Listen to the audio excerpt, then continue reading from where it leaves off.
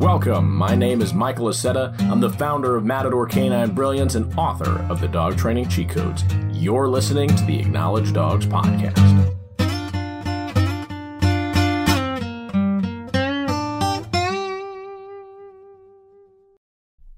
I've got a great show for you today. Oh boy. If you guys stick around until the end of this, you are going to have so much in your tool belt now. We're going over so much today. The question that started this was, well, what happens when rewards don't work? What happens when my dog is smart enough to know when I have a treat, when I don't have a treat? Right? My dog is a master of deception. They're not food motivated. How am I supposed to reward them if I can't give them food? They don't care. They're wicked smart. They're way too smart for their own good. They know when something's available and when it isn't. Right? We say the dogs are collar savvy or training savvy.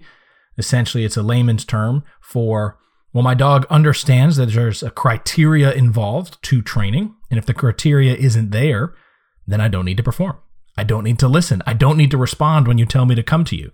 I don't need to sit when you ask me to sit. I can do whatever I want because you don't have anything on me. You don't have a way to keep me accountable, and you don't have a way to reward me. This happens constantly. It's a lot of what my job entails.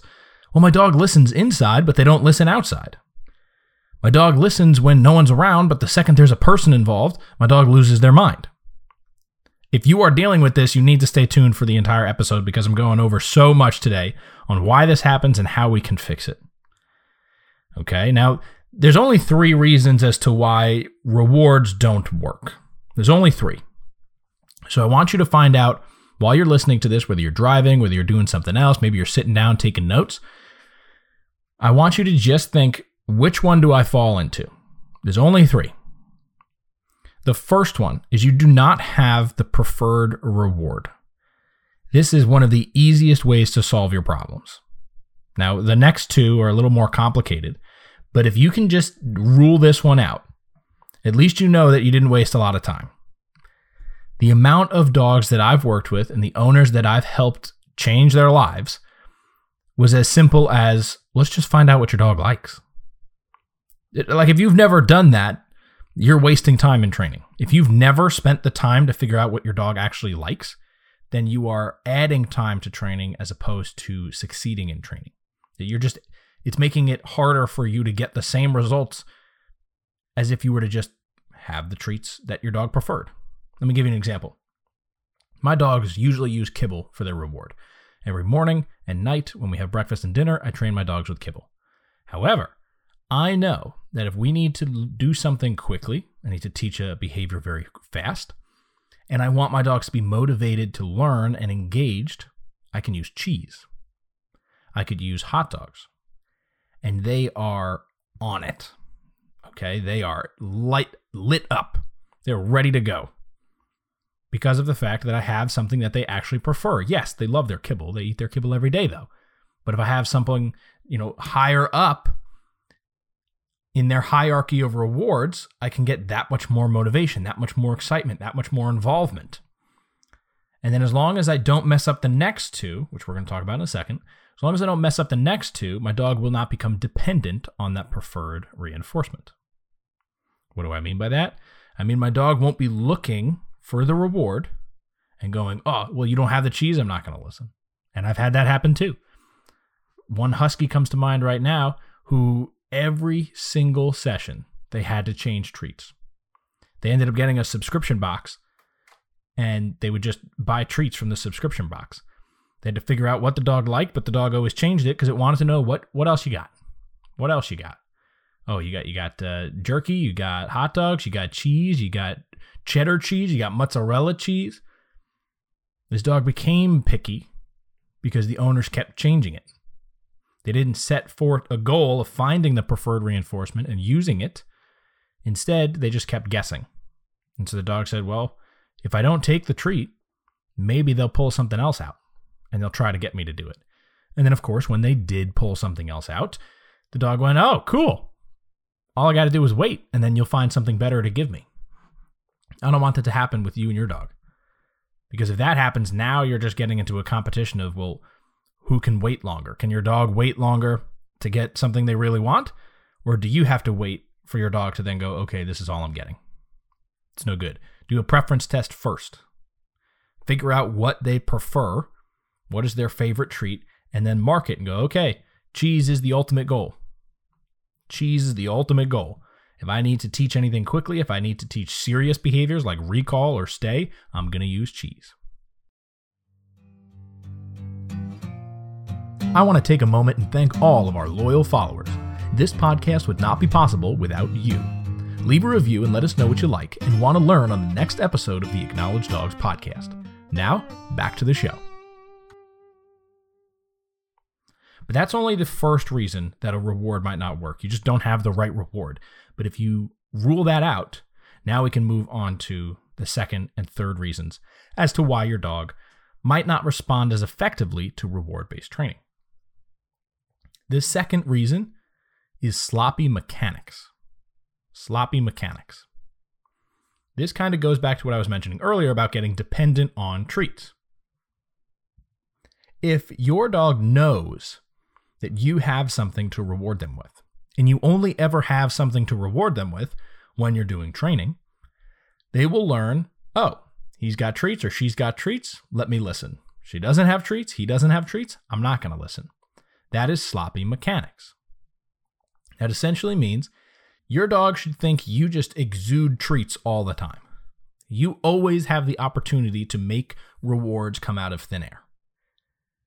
Right? If you can just make them appear, then you can always get your dog to do something, and you can always get them to listen, because there is no opportunity in life where there isn't a reward.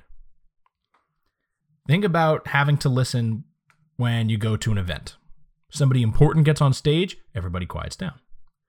Right? If there's nobody on stage, then everybody does what they want. Right? You're not quiet waiting for someone to go on stage. Someone goes on stage, they say, attention, everyone, hello, and then everyone quiets down. They start to pay attention. That's what happens with your dog. They see you and they go, oh, he's on stage. He's ready to perform. This might be with a training vest. This might be with a training pouch. But when you take all of those things off, your dog goes, oh, I don't have to listen. We're not training anymore. This is very common if you use collars or harnesses on your dog. They become collar or harness savvy, equipment savvy. They know that that means we're going to work now. We're going to go do something. Very, very common in police dog work. And they actually use this to their advantage.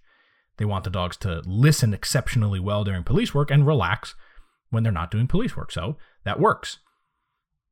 But if you're just having your dog go out normally, then you want them to listen all the time, no matter what. It should not be contingent upon wearing a harness or a collar or anything else. Now, the last possible reason as to why the rewards aren't working is timing. Your timing is off.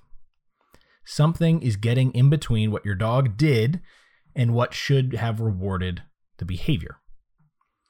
That could go for literally anything, but I'll give you a couple examples here. Let's say I want to reward my dog for recalling to me. And on the way to recalling towards me, they go off to the side. They divert to something else. And then they finally come back to me, and I reward that. In that case, I did not reward a perfect recall. I ended up rewarding a diversion and then coming back. Anything you reward will increase in the likelihood of it happening.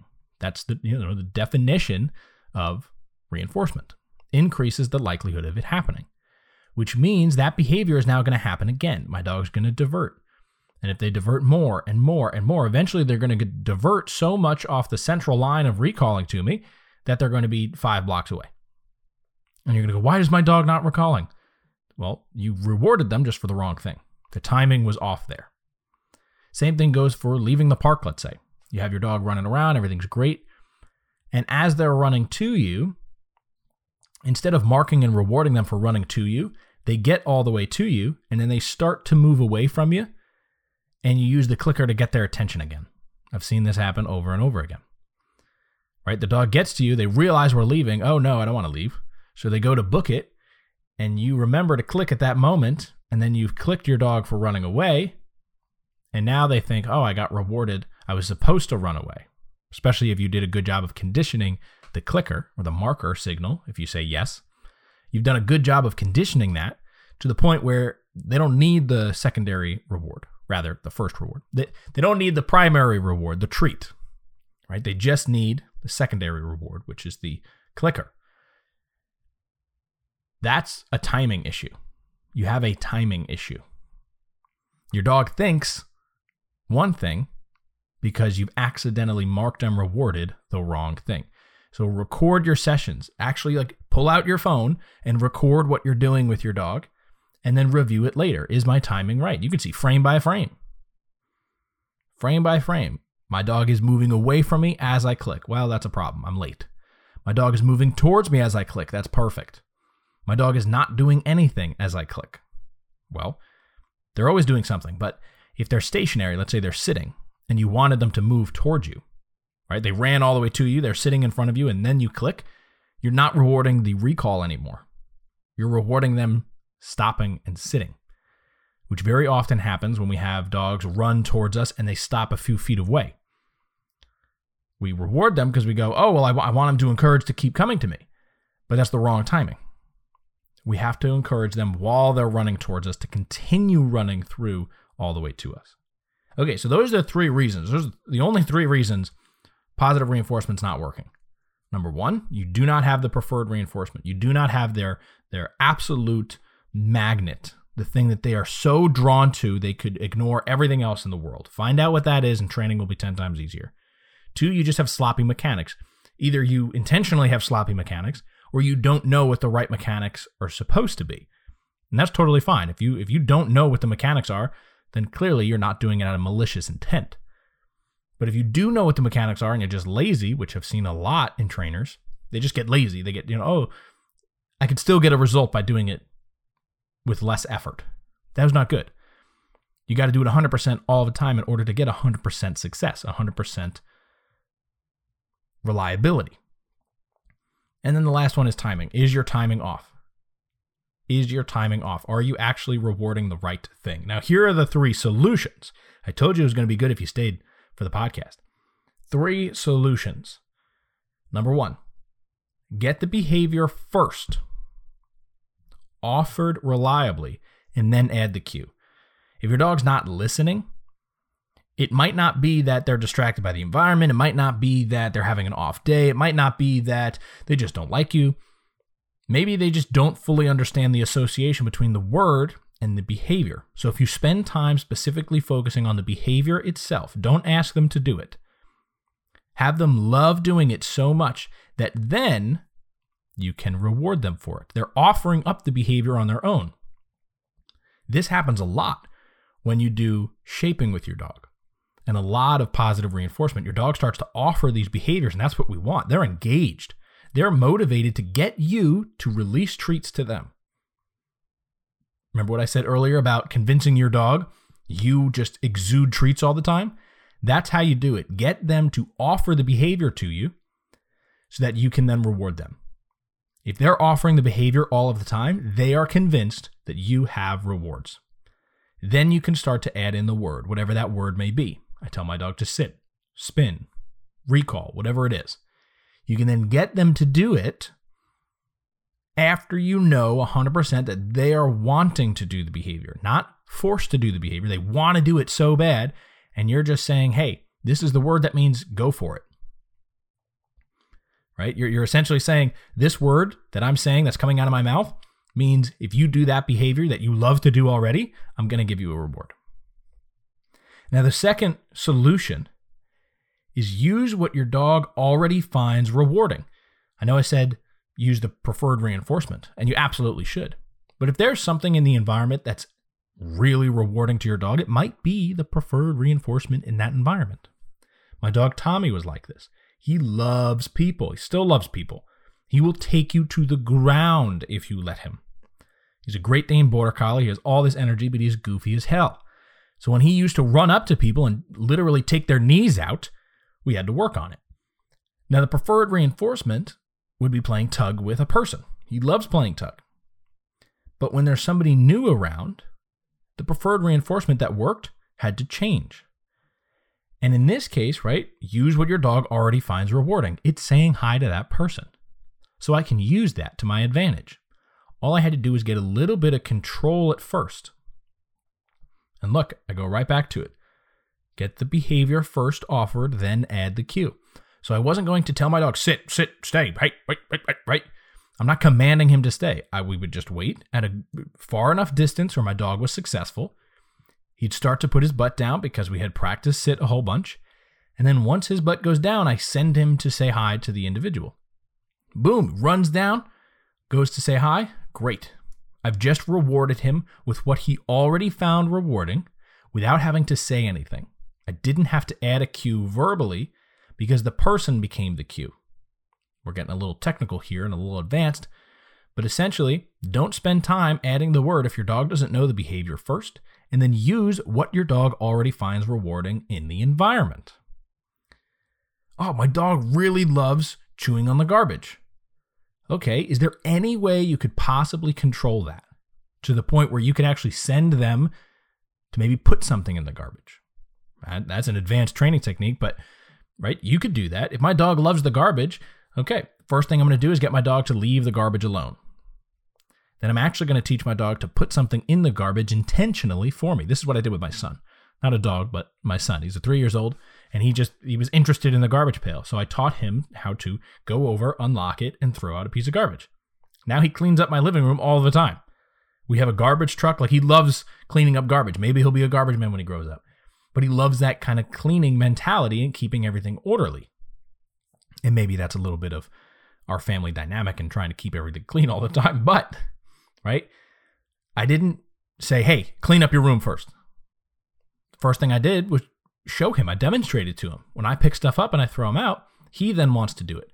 And then I said, hey, thanks for cleaning up, buddy. That's awesome. I rewarded him. And then I used what he already found rewarding. He wants to clean up. He wants to be involved in the garbage pail. Okay, well, can we do those things together? Boom. Perfect. And then the third solution is to set your dog up for success constantly. Constantly set your dog up for success. A lot of people say reward-based training does not work, and they've had personal experience with it not working, simply because they're putting their dog in a situation that their dog is not ready for.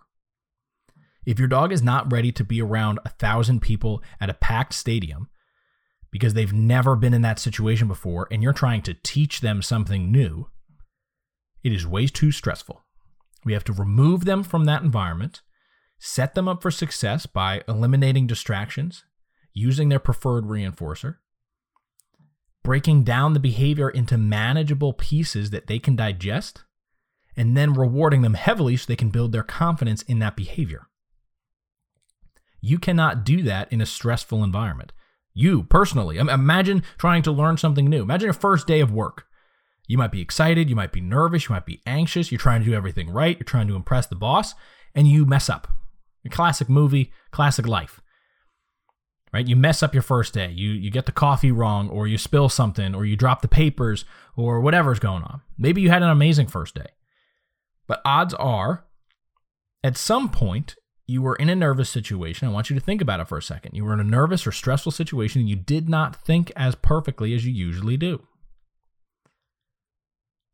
Why would you intentionally put your dog in a situation where it's harder for them to learn and then punish them for not doing as well of a job? Set them up for success and reward them heavily so that you can build their confidence in what your expectation of them is. Now, I want to give you something to make this 10 times easier and to keep you organized so that you can teach your dog the behavior first, so that you know what cue you're going to add to the behavior, what your dog is finding rewarding so you can actually kind of pair it together, and then how to set your dog up for success and get long-term success in training. I'm going to give you my training template, my actual planner that I use on every single client and every single dog, so that I stay organized and know what I've done, what I need to do, and where I'm going in my training so I can stay accountable and organized. I'm going to put the link in the description, or you can just head over to matadorcanine.com/planner. matadorcanine.com/planner. I want to thank you guys for listening today. If you have questions, comments, or concerns about dog training, make sure you let me know either on social media or you can leave a review on this podcast. Thank you guys for listening, and I'll see you next time. Thank you for listening to the Acknowledge Dogs podcast. Subscribe to this podcast, leave a review, and connect with me on your favorite social media platform.